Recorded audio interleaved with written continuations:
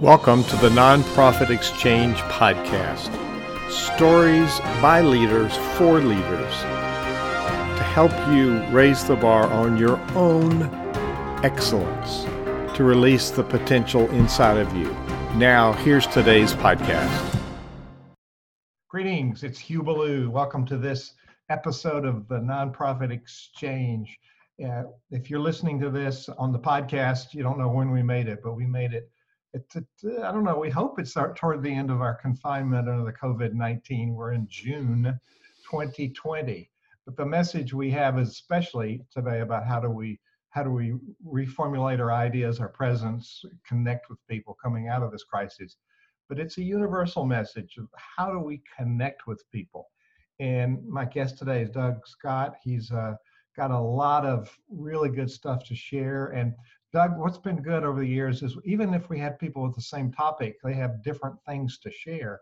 And we have not had somebody like you talking about video, especially video that's relevant to nonprofits promoting themselves.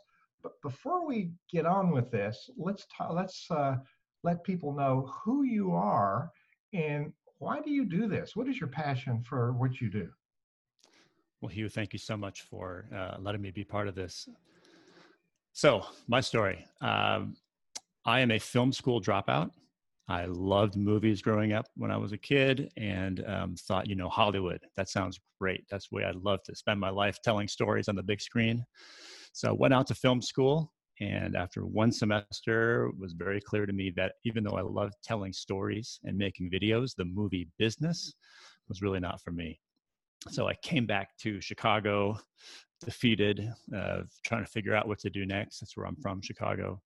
And then came a series of odd jobs, working night shift at a grocery store, stocking shelves, or customer service for house cleaning products. Going to school part-time, and I still loved the arts. I still loved writing. I still made small videos myself.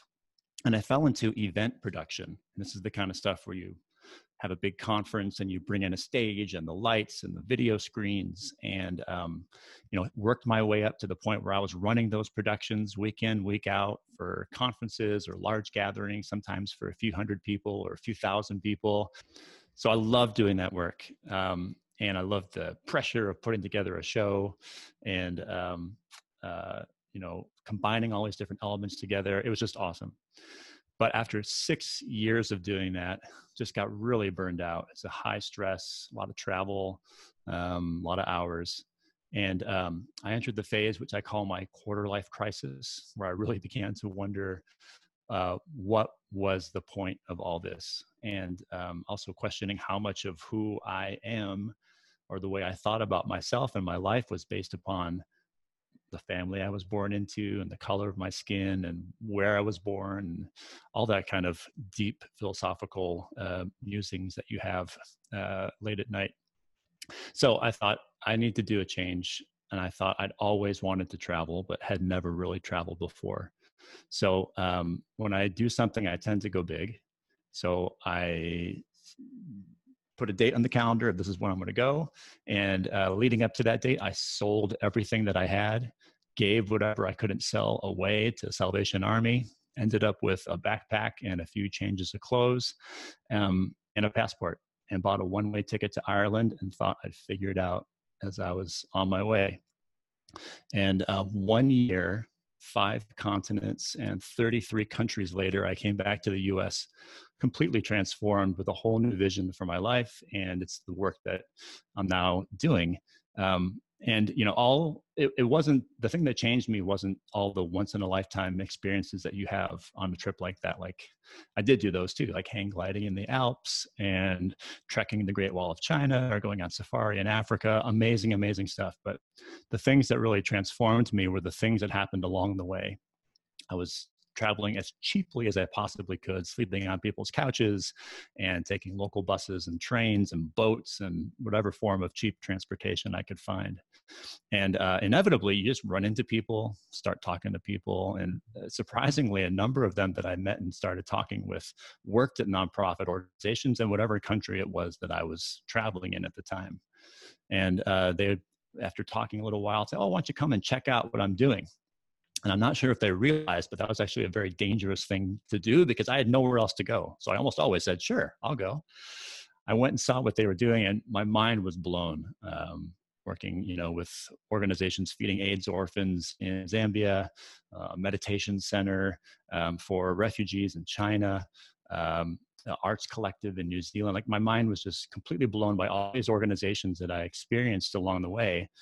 And my mind was also blown by just how bad their websites were and how poorly they communicated about their work. And it felt like not a capital I injustice, like a lowercase I injustice, that these people were doing such incredible work on the ground, but they couldn't get what they needed to do more of that work because they couldn't communicate what they were doing effectively. So I thought, that's it. That's why I'm on this trip. That's my mission in life.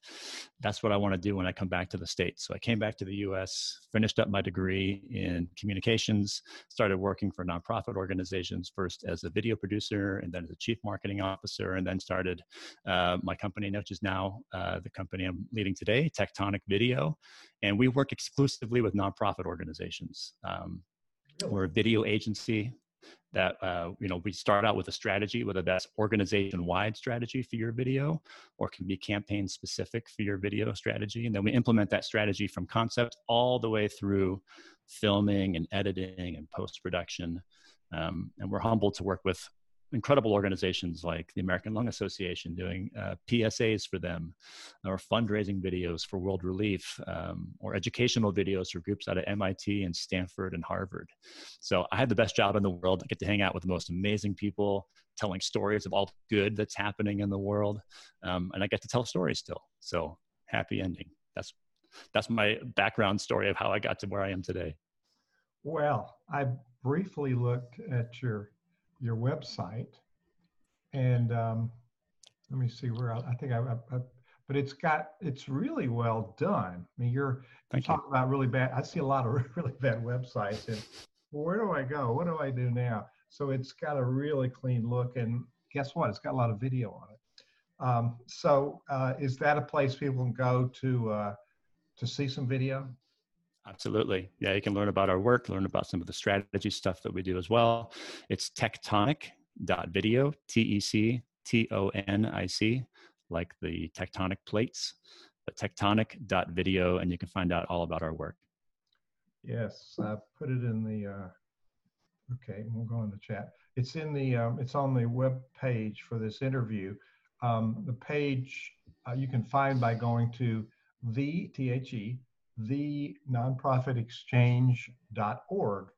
It takes you to a landing page, and click on today's episode, or click on the past videos, and you'll have the archives from 6 years worth of really good stuff. And take a look at the videos, because it's really, really good to see some of this that's done well with a really clear message and clear branding. So this is my second week as being past president of Lynchburg Symphony Orchestra Board. And so in my tenure, they before I came on, they had a really nice logo developed, and they said, we got a brand. And I said, really? So I went and recruited a brander for the board, and he did a little video about branding and music and how we're going to connect with different audiences. And people go, oh. So, but in that conversation, we talked about everybody in the organization represents the brand, but the way your website looks and the videos are a representation of your brand. So we just don't go randomly telling a story and telling another story, telling another story. So there's a design for a particular video, but how does that fit into the overall messaging website and the video and the total messaging and total identity that a nonprofit needs to have today? It's a great question. I mean, you're hitting on a key point that I really believe, and I think that maybe in your example there about confusing a logo with a brand, it just speaks to the fact that nonprofits, people who run nonprofit organizations and start nonprofits, are doing it for the absolute right reasons, that they have a passion to help people, or they have a passion to excel in whatever artistic medium that they're a part of. And they are not expert communicators, or they don't have the background in developing a communication strategy or video strategy for their organization. And in my experience, they really underappreciate the importance of video. I mean, Hugh, you get this with the great work that you've done over the years. And then also I just sense this real big pivot that you're making toward video as well. I think it's brilliant. The future of brand communications for nonprofits, but for organizations in general, is going to be video heavy, much more so than it is today. Even for the big brands, there are many brands now who are moving toward what they call video first communications, which is a long ways away from what nonprofits would be able to do, most nonprofits. But certainly video is growing in importance for every nonprofit organization. And our good friend Mark Zuckerberg at Facebook, he said, yeah, right. He said that video will look like as big of a shift in the way that we all share and communicate as mobile has been. So you think about the shift from landline phones and old computers to how mobile has completely transformed everything. Like, he believes video will have the exact same kind of effect about how we all communicate. In other instances, he said that he predicts that the overwhelming majority of all content on Facebook will be video within the next few years. So nonprofits need to appreciate that and to begin to ramp up to think about their communications in that way. So your degree is in communications. Correct. How did that prepare you? You know, my degree, I'm doing leadership and organizational development. My degree is in choral conducting, but I know how to build harmonious groups that work together. So how does that prepare you? I mean, video isn't just bringing out a camera and shooting some footage. So the overarching theme is communications, right? You're right. And how I'd say that my degree prepared me for the work I'm doing now is that it gave me the absolute perfect foundation upon which to build a strategy around video, or to build a compelling single video that meets whatever organizational needs you may have. So you need that foundation if you're going to be the person that's part of the process that's defining what the message is going to be, what types of videos you're going to use, how do those videos work together to meet your organizational goals. Like, having a communications background is vital, more so than having the skills to make the video itself, because that's a whole other skill set. And I've learned that skill set to the point where I say that I'm jack of all trades and master of none as far as like all the elements of making video. And that's why I hire like incredible filmmakers who are experts at filming or experts in editing, motion graphics, etc. But yeah, the fundamentals of putting together a strategy for video are the fundamentals of putting together a marketing strategy. So core to any marketing or communication strategy is appreciating that you are making stuff for other people than yourself. That is something that people have a very hard time getting their heads around, because you just assume that you have the best taste in the world, and if you like it, then everybody else should too, or they can take a hike, which is just not the right way to approach it. Any communications theory starts with audience, and that's how we approach it with video as well. We have a video strategy process that we run with some of those organizations I mentioned, as well as other organizations, to really help them think through how to best invest in their video communications, because we get it. I mean, video costs money. It is one of the most highest stakes communications methods or mediums out there, because it costs real money, or at least it costs real time to make video content. The stakes then are that with that investment of whatever resources and time go into making the video, it has the potential to be incredibly powerful for your organization. In video, when it's done right, it becomes scalable, on brand, easily shareable content. That, there's some really great statistics online about how video outperforms almost every other kind of communications medium because it's just so engaging. When you create video in the right way, it can really have an impact. Like, one stat that I love is, if you can imagine, there are lots of old time, especially when we talk nonprofits and you talk communications, you're often talking about development. And we work a ton with chief development officers and fundraisers. But many of them, rightly so, understand the fact that if you just abandon all of the old school methods of direct mail, of conversations, of handwritten letters, all that kind of hand holding and personal connection with people, like, you are going to have a very horrible time raising money. Like, that is still the ball game, is to have those kinds of personal interactions, to have something that really sets you apart, especially for major givers. Like, you need to have that ground game there.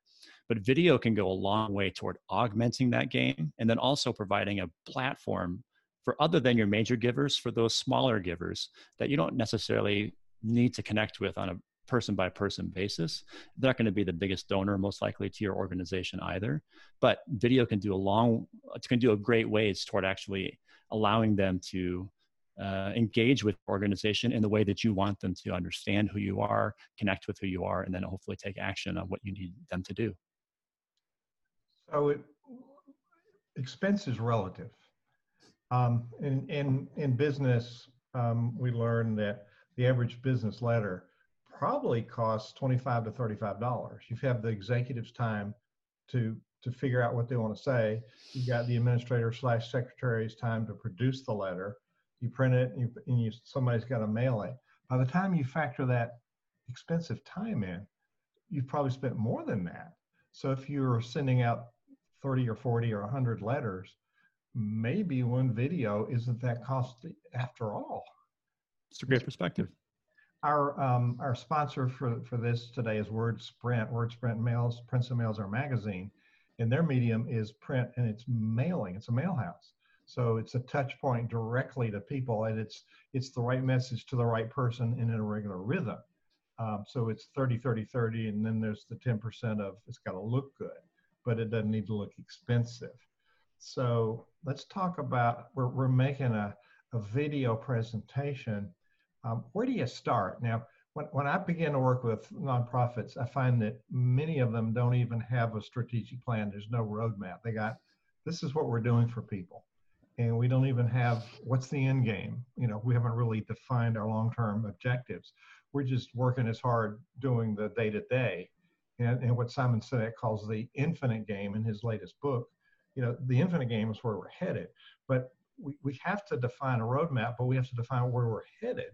But I think that's a prerequisite for then how do you create a marketing strategy around that? So the sequence to me would be to understand where you're going, understand what your unique value proposition is, understand what problems you solve, and what other problems, how do we solve them? So I think, unless you have a different opinion, that's the framework for the business we're running. It might be a nonprofit, but it's a business. Then that gives you some idea of how you can create a video strategy. Now that's more than one video, correct? Correct. Yes, it is different, and it's different kinds of video too. Oh, say more about that. So our strategy, first of all, Hugh, you're absolutely correct. Having a strategy or really putting a lot of energy and thought into video should not be the first thing that you do when you're putting together your communications plan. This is built on top of a communications plan. We actually advocate that the most sophisticated organizations have a separate video strategy outside of the marketing and communications plan, because video can actually transcend multiple sections or multiple departments within your organization, whether it be fundraising and marketing, can be your HR department if you're a larger organization. Transform that weekly all staff email into a quick video update from your CEO or multiple staff, spouting off about whatever there's going on in their department that week. It can also be great for hiring, great for training volunteers, onboarding them. Lots of different uses for video in a nonprofit. But if you're integrating video into your marketing strategy, we think there should be many different types of videos. So the very first thing that we do when we're working with a new client on a video strategy is help them understand our framework for how we approach and categorize different types of videos. So there's the video that you will often think of, which is like, oh, we need a video. And that is the video that is your organizational overview video. It's like your case study presented as video for a nonprofit organization.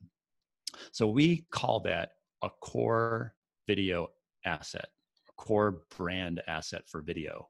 And that's a category of videos. It can be like an organizational overview / case for support video. It could be a video that talks about the history of your organization, like an origin story.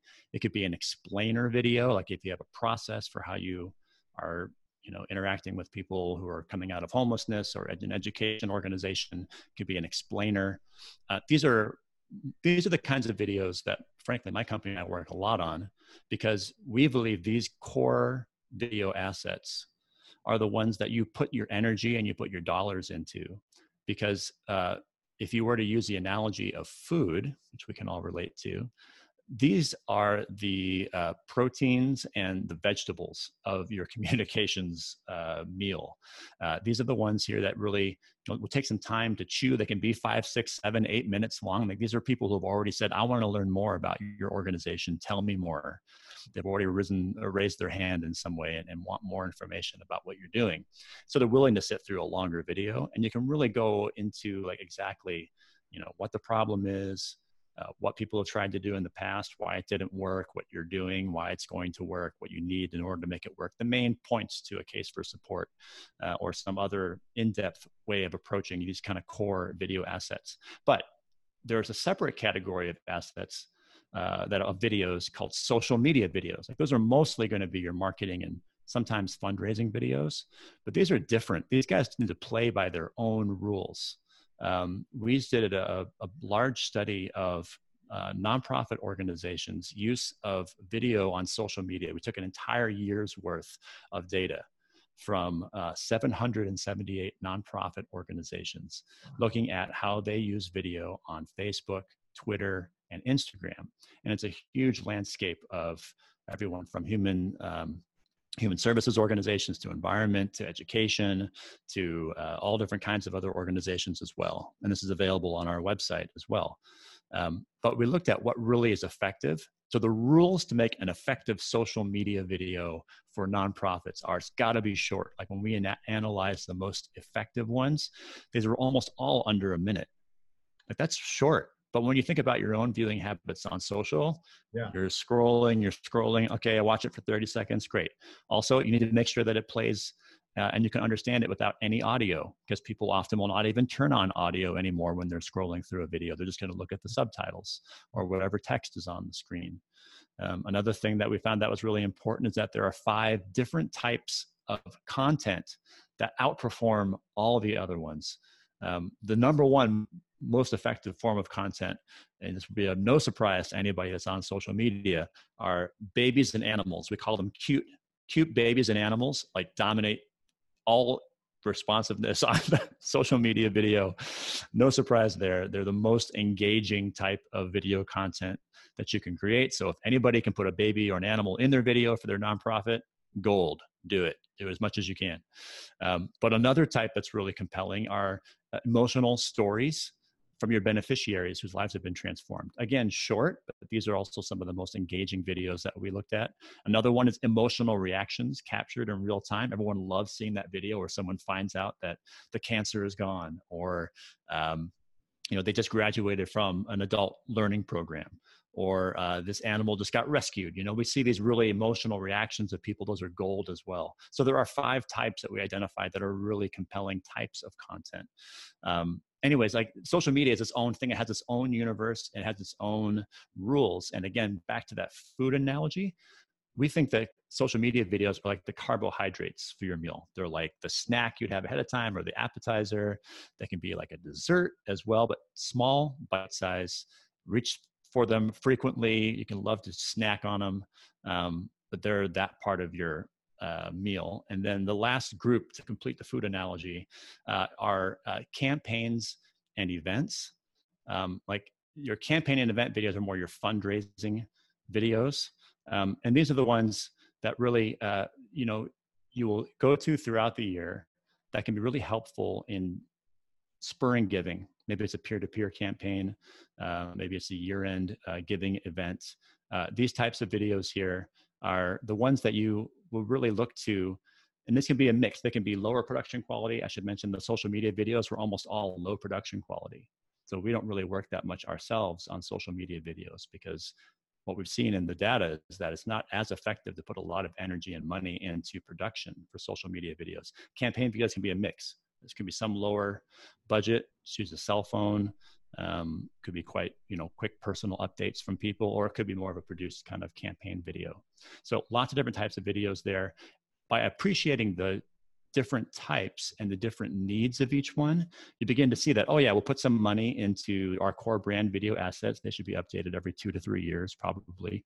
Social media videos, let's not put hardly any money into it all. It takes some time, but it will be us, our own team, our volunteers taking quick videos. Still have some production level, but it's user generated. It's low, low investment on our part. And then campaign videos can be a mix. Some that are more glossy that maybe you put some money into, and other ones that could be user generated as well. So that's fascinating. I'm sure there's different character for different social media platforms because you got different types of audiences. But is there an equivalent? I'm a speaker, and there's a thing in the speaking industry as a speaker role, a video role, that it's flashy, you doing stuff, and it's like short and high impact. Is there an equivalent for a nonprofit? We call that a brand film, or I guess sometimes we call it a sizzle reel as well too. Sizzle reel, yeah. Yep. And we wouldn't say those are your most important types of videos to do, like the hierarchy of what to invest in and put your energy into, like having the case study video, the 5 to 7 minute, like this is our organization, boom, boom, boom, boom, boom. Really for the engaged user, that's the most important. A brand video would come a little bit further down the way, but it would work on social because it's short. I mean, it'd be more highly produced than you would normally do. We often, when we approach a video project, we always think of how many different assets can we create from the same video shoot or the same project. So if we were doing a case for support kind of video, the main organizational overview video, we would then usually also propose to create a 1 minute kind of brand film that is, like you're talking about, with the way to introduce you as a speaker, get people interested in what you're doing. It has a lot of adrenaline attached to it. Mm-hmm. And we would just, take a cut of what the main 5 to 7 minute video would be and make it a shortened version that you could use on social as well, or for short attention spans. So that would be a good candidate for probably any social media platform, because you're really introducing with high impact the work of the nonprofit, and it probably would focus on the impact of the work. This is our results. Absolutely. People are always asking, so what? Video is a great platform to give the so what, because people respond to emotion. Again, one of the findings that we had from the social media called the Nonprofit Video Index, that survey that we did of 778 nonprofit organizations' use of video and social media, and emotion. There are two emotions that outperform all the other emotions on social media. And the two emotions that are most dominant is joy and outrage. And I think that won't be a surprise to anybody as well. I just had never heard that crystallized down into 2 words before, 2 emotions. But the ones that get shared the most, liked the most, commented on the most, are ones that cause joy or ones that cause outrage. And so the emotion behind it is hugely important if you're wanting to have an engaging video. Is there an interim strategy if a nonprofit has a limited budget and they want to do something? It occurred to me that the sizzle reel or some story video or some basic video would be a way for them to raise more money to be able to do a whole video strategy. So is it all or nothing, or is there, how do you get your feet wet and do something? Is there a way to do that? Absolutely. You can always get started with what you have and do the best of what you can. And so if you were to prioritize, if you're making a single video a year, I still think if you don't have the main case for support type video, that should still be your primary thing. You're going to show that to major givers or potential major givers. You're going to show it to foundations. You're going to show it to partners. You can show it at your gala if you have a gala. That is kind of the default operating procedure for many nonprofit organizations, is make 1 video a year. It's shown at the gala, show it to major givers as well. That's fine. So I'd say that's a place to start. The second would be, I think, a compelling story video. Like if you're able to, find someone who's been impacted by your program, that answers the so what question. That's what people want to hear. And they also engage their emotions, which is a huge driver for participation, fundraising, and volunteerism. Would you like to entertain some questions from attendees? Of course, that'd be great. So I'm going to allow some folks to talk. I have Bob Hopkins, I have Jeffrey Fulgham, and I have Meyer. So I think Bob, your mic is open.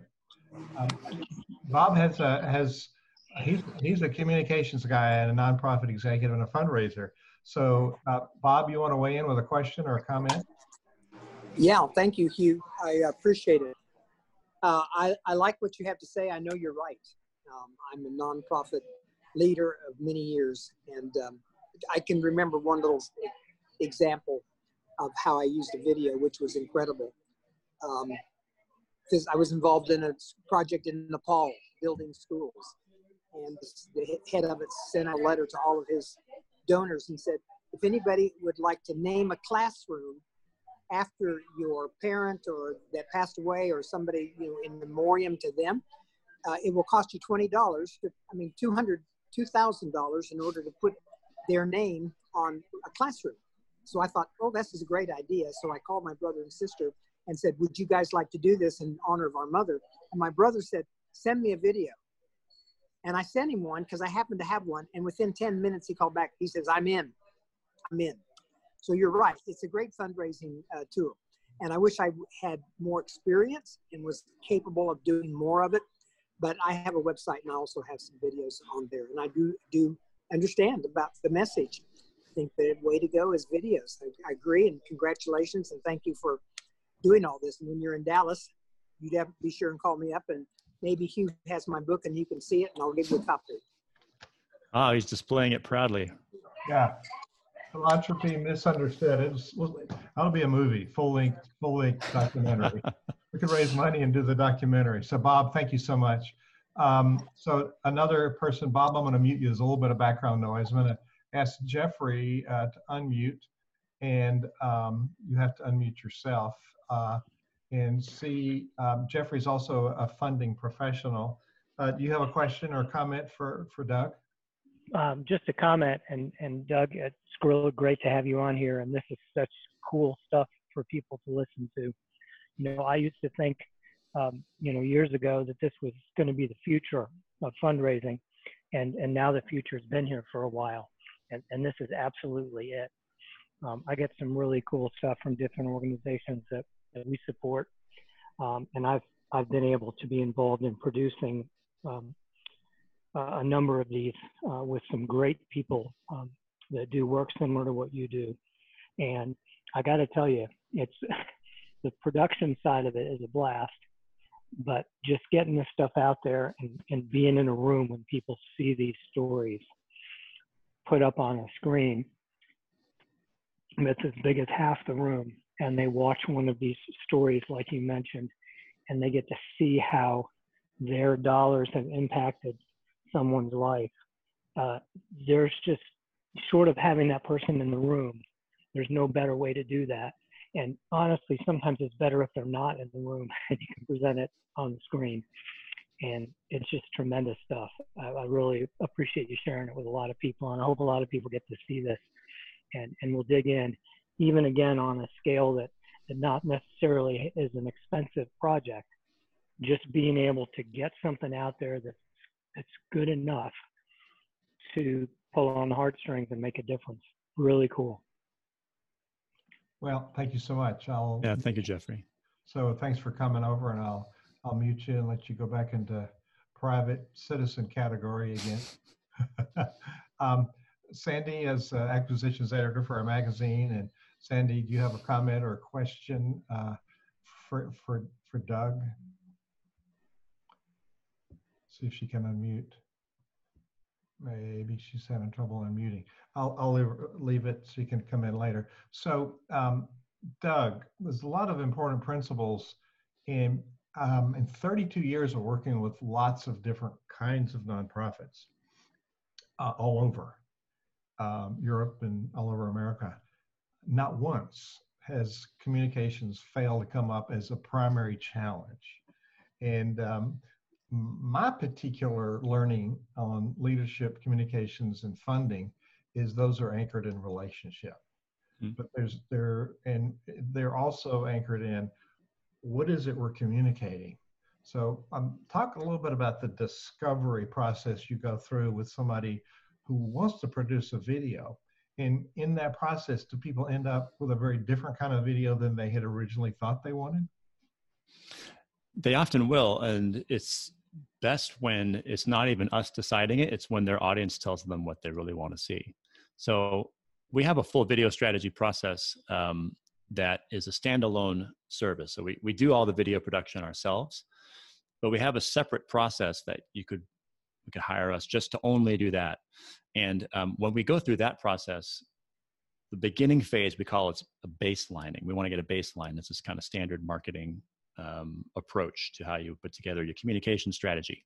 But that looks like for video is you start out by benchmarking. So whether or not you have, you would call them your competitors or not. Nonprofits don't like to use the word competitor necessarily, but your peer organizations, whatever your peer organizations are, we try and you identify them to us, and then we go and we learn as much as we can about what they're doing through their video. We have access to tools that can pull their social media videos and all the data behind that. We can look at their websites, identify what videos that they've created. Then we look at your own videos and understand where you're at as an organization and what your same metrics are for your social media videos and videos that you've produced. So that's benchmarking. Then we go into and creating like a video audit of your own organizations. And then lastly, we then go to your audience. This is what I wanted to talk about, because we are making things for people other than ourselves. I can't repeat that enough because it's so hard to get outside of our heads.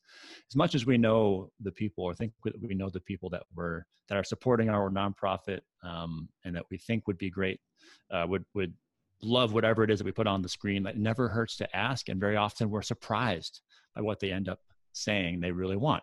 So we have, we look at two groups of people. We look at your external audiences and then your internal audiences. So external obviously would be your donors, people that are on your friends on your Facebook accounts or other social media accounts, people on your email list. Try and get those folks. And we would then send a survey asking them some questions about their video preferences and what they like, types of things they're interested in hearing about. We also then convene a focus group with some people that you think would be really good for us to talk to. Most likely a virtual focus group, especially these days, just doing it on Zoom and asking people some questions, getting them to weigh in about what they think about your video. And it is helpful to have a third party ask these questions, because they have a hard time saying they don't necessarily like your videos with you in the room. So it's best if we can be the ones to ask those questions for you. And then they might feel a little more free to share what they really think about the great work that you guys are doing, but how it's being communicated through video. Same thing for internal audiences. We get your chief marketing officer, your development person, your CEO, program staff, a board member or two to do the same things, survey, and then a focus group. And we learn some really important stuff. We put a lot of stuff together and we come back with findings. Ideally, we start out by saying, once we get the data back, this is what your external audiences said, and this is what your internal audiences said, and what they think about your organization and your video communications. Where are things not aligning? And we just bring that to the leadership of your organization and find out what it is that is not hitting, what questions that people have. Something that's really great to find out too is like what people would love to see talked about on video. Sometimes you think that, this is what people want to see on video, but what they really want is something else. It's also great to find out how long they're willing to watch a video for, or where they watch a video, or when they sit down to watch videos in a day, And so all that stuff's great to find out. And the whole point of this is just to get outside of our own conception of what we think our audiences are. Let our audiences speak, because from that, we'll find out whether what you're doing is exactly spot on or whether it needs to change. And it's not us saying it or you saying it. It's who the people that we're making the videos for are telling us. Let's talk specifically about digging out of the hole we're in right now. This COVID virus thing has put us in a very compromising position financially. So how can we use video as a tool to come forward out of this space? I'm sure lots of nonprofits are already thinking about using video as a way to do a virtual fundraising event or virtual gala. We've done one so far. We're in the process of doing 2 more right now. And this is one of the first things that comes to mind, because many nonprofits, their biggest fundraiser throughout the year is a live dinner gala event that they have once a year. And so they're freaking out right now, trying to figure out how they're going to fill that gap. So virtual events, Zoom is what we've used. So this platform has been really great. You could also do the same thing that you're doing, Hugh, and having it on Facebook. I love how you're mixing up all these different technologies together. That's great. So there are lots of challenges to a virtual event. You have to rethink the way that you're doing it. You have to make sure that, in our experience, one of the most important things is changing the channel often. It's not really changing the channel, but continuing to change who's speaking, what the element is. It just keeps interest up if you don't have any one person talking at you for more than 2 to 3 minutes about the event. So, having lots of those opportunities. But there's actually a silver lining potentially to having an event online that normally has been an in-person gala. There's a number of silver linings potentially. Number one, maybe you always invited somebody to come to your gala and they just could never come. They're a professional, they're on the road all the time. They can never be in town at the same time that you wanted them to be there for the gala. Or it's a single mom. They were unable to attend because they couldn't arrange childcare. Well, now they can attend your gala for the first time because it's virtual. And that could be a really great thing. You can also reach new audiences that would never come to your gala before, but they'd be willing to do an online thing for an hour. We're working with one of our clients right now. Normally their gala is for 50s and up, is who usually attends their gala. It's like a black tie affair. We're saying, why don't you create content for that audience, but then let's tweak it 40% and also create an experience that's marketed to 20 and 30 somethings. Because they are still interested in your organization. They never go to your gala, but how can we reuse some of the same elements and the same kinds of, the same platform and event to create an experience that they would relate to, like concretely, like the host for the 50s and up is a 50s and up year old person. The host for the 20s and 30s is a 25-year-old person on the junior board. That's a perfect way to just kind of, by changing who's the speaking voice there, making it more engaging for a different audience. And your CEO can do a similar talk, but maybe you have a different angle to a story that you're making, have different donors offer why they're already giving to your organization, why they think you should be interested in it then too. So there's lots of bonuses that you can get out of doing a virtual event. And the one that we've done and the ones that we're working on right now, how our clients are looking at it is they do not expect to raise the exact same dollar amount that they have in the past, but the expenses are dramatically lower than having to have a big sit down dinner and rent a hall and pay for a host and entertainment and everything else. So the one that we've done so far, they were actually very pleasantly surprised that they got close to what they would have taken away from the in-person event through the virtual event, because the expenses were so low. And we are hopeful that the other ones that we do later this year will have the same thing. So virtual events are a big one of how your nonprofit can navigate itself through COVID. Another big thing too that we're seeing is you can provide timely updates. We recognize that nonprofits, sometimes they're not able to quickly generate crisis communications or quickly able to provide updates about what's happening or what they're doing. And this could be a great opportunity for more of a cell phone type video. Set up your iPhone. It's a little bit of training. Your CEO can start delivering little 1 or 2 minute updates every couple of weeks about what's happening with your organization, or maybe it's a programs person giving a quick update from where they're serving people or whatever it is the organization you're involved in.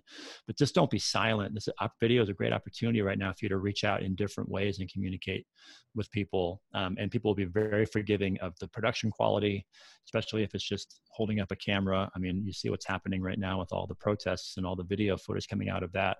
People want the authentic and the real, and they're very willing to let whatever quality comes through with that, as long as the emotion is there.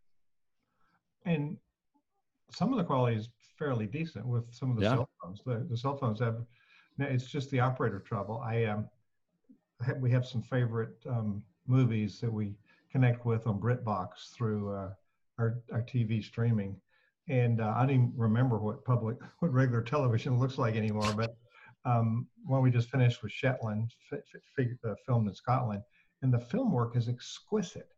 and it's just really, really fine. And then we looked at another one that had the kind of filming like The Office did, with the cameras that move around and all, and zoom, zoom, zoom, and swish across the room, which having a photography background, it was just distracting to me.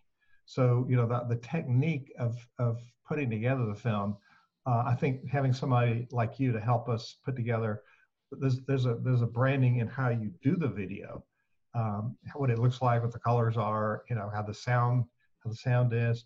So can you take, if you're doing a information video for a nonprofit, can you take the different videos from people from different events?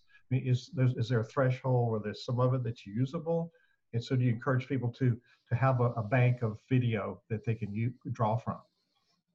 Yes, there's two things to respond to that. Number one, the most important thing for video to make it watchable is audio. And people are willing to give up a ton as far as video quality, but they're really unforgiving when there's really bad audio. And so if you're going to invest in anything to create higher production value for your smartphone camera usage, number one, like record in a really quiet environment, just on your phone. Number two, there's a couple of great microphones that just go right into your phone, whether that's an iPhone or an Android phone or whatever. Rode is a well-known microphone company. They've got a great one that's the most popular. It's like $80. And it's a lavalier microphone. It goes right into your cell phone, and it just sounds really, really good. It helps out with the audio quality a ton. You get professional sounding audio. ROAD or RODE? RODE.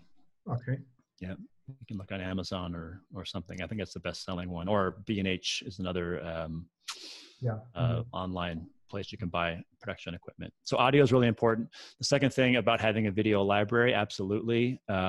We are in the season right now of making lots of videos from existing video content from our clients, because we haven't been filming for the past few months.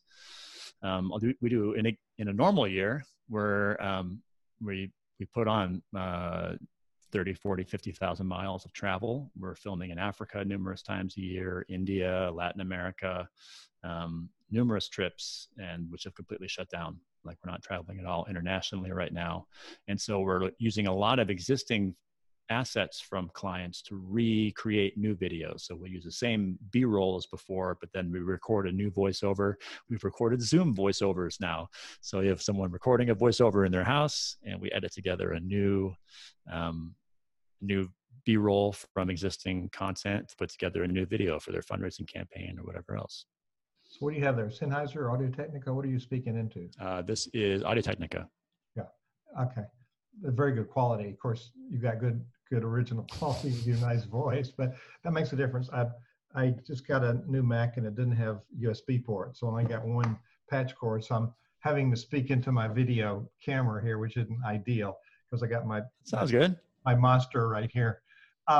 So that's fascinating. And if you could engage people by using their footage, there's a positive, even if you're compromising a little bit on the quality. I know there's certain threshold for standards, but that's bound to have some enthusiasm when people say, oh, that's my footage that he included in their video. So there's that's an engagement tool, isn't it? It is. It's really helpful. So I was looking at the questions. I had been some chats going on here. Here's an example. My first time I conducted here at the Lynchburg Symphony was Christmas, and I said, let's do some videos. And most of you have the issue with music of rights. And most of the stuff we had was original or public domain. So I had a lot of stuff that we record without worrying about rights, and the other stuff we just archived, which you should pay a fee for anyway. But there's all kind of music rights that people ignore, and there's all kind of crawlers out there, bots that are going and listening, and Facebook will shut you down if you have copyrighted material that doesn't have permission. So advice for people when they're trying to do their own videos and put them up: how do you source the music so it's legal? Yeah, great question. There are some awesome resources that have come online in the past few years. I'll name a few of them now that we use regularly. One of them is called the Music Bed, or Music Bed, and just the word music and BED.com. And it is a video music licensing website. And you can choose from zillions of songs, all professionally made, many of them by artists who produce their own albums. And, these are different versions of those songs or different songs that they don't have on albums. Many of them have an instrumental version as well as a version with lyrics singing on it. And you choose, when you go to license the track, you then choose a number of options of the size of if you're a for-profit or nonprofit. So you choose nonprofit, and then the size of your organization, where you're going to actually display it. And so those tracks usually come in between 100 to 250, depending on the size. If you're a big organization, there'll be more than that. But that's a really great option. That's one of the ones that we use. That's one of the more higher priced ones. They have great stuff, but a little more expensive. The next one down that we use all the time, which is also fantastic, is called Premium Beat, premiumbeat.com, I think. Again, professional musicians.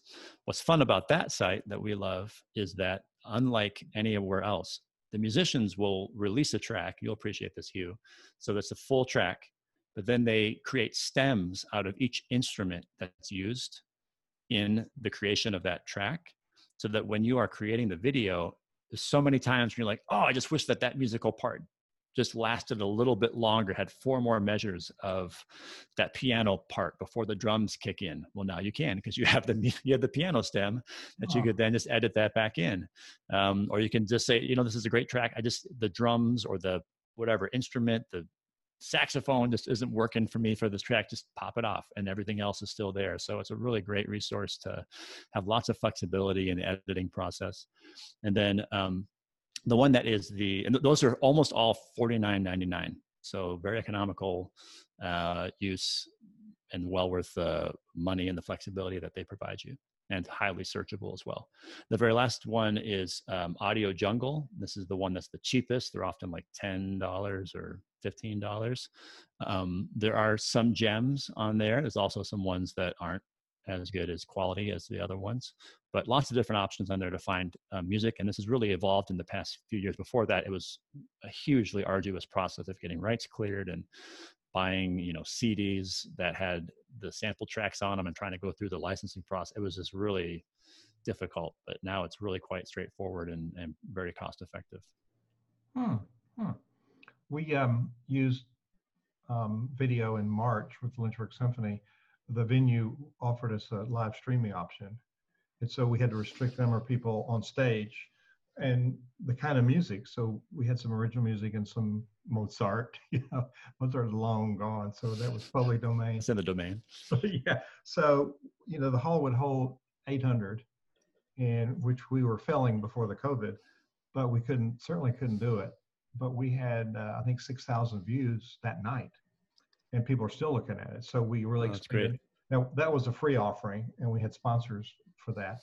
But going forward, we're going to be looking at, we're restricted in how many people can be in the theater, how many can be on stage, at least for the next phase of and all orchestras and choirs around the world are dealing with the same thing.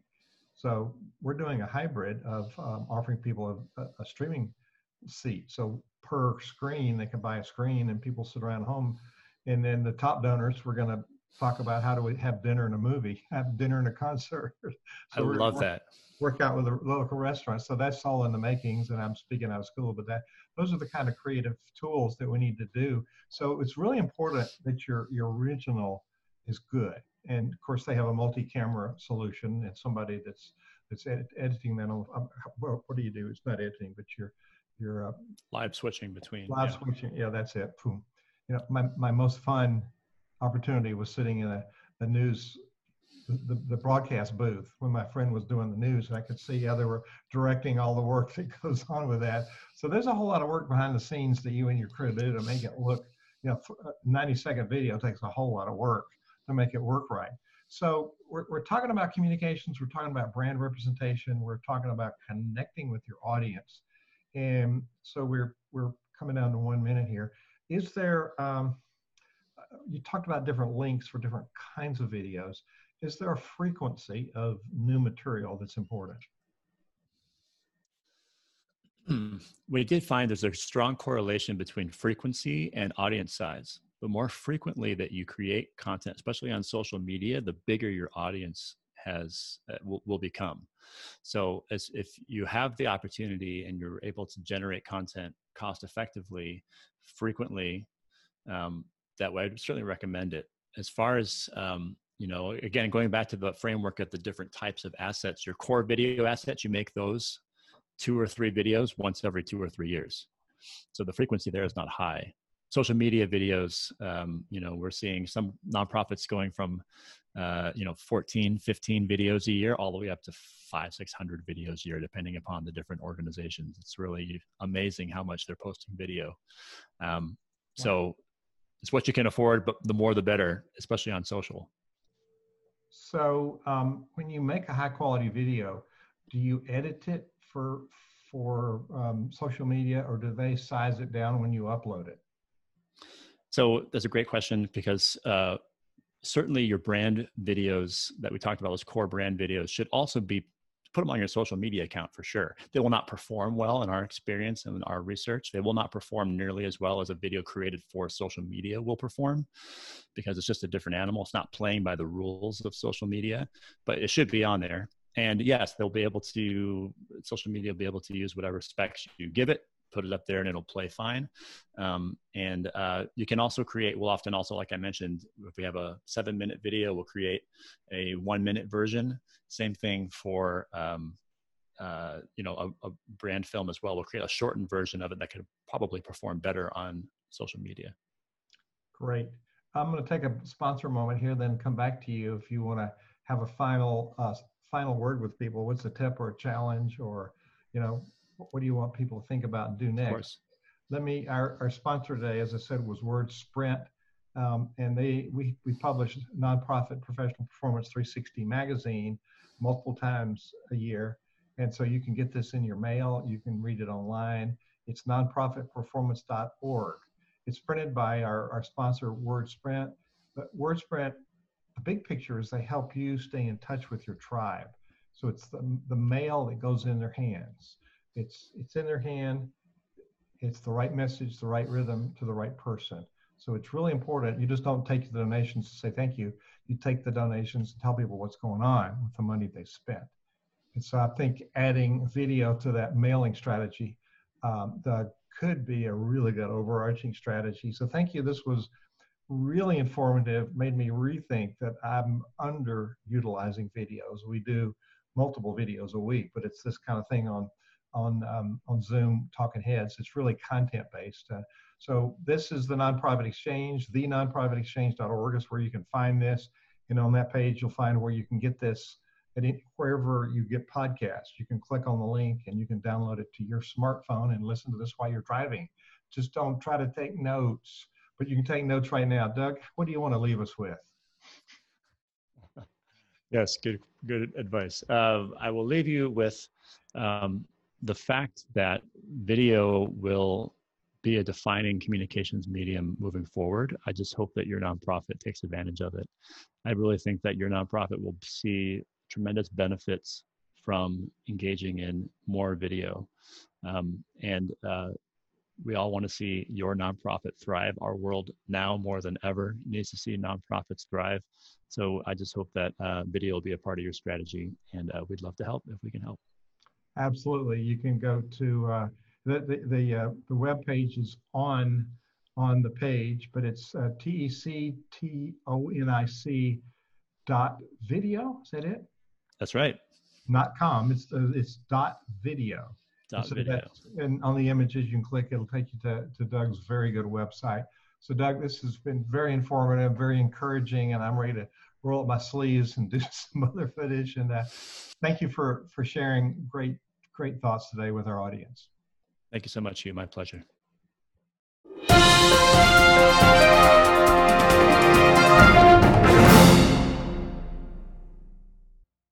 This podcast is a part of the C-Suite Radio Network. For more top business podcasts, visit c-suiteradio.com.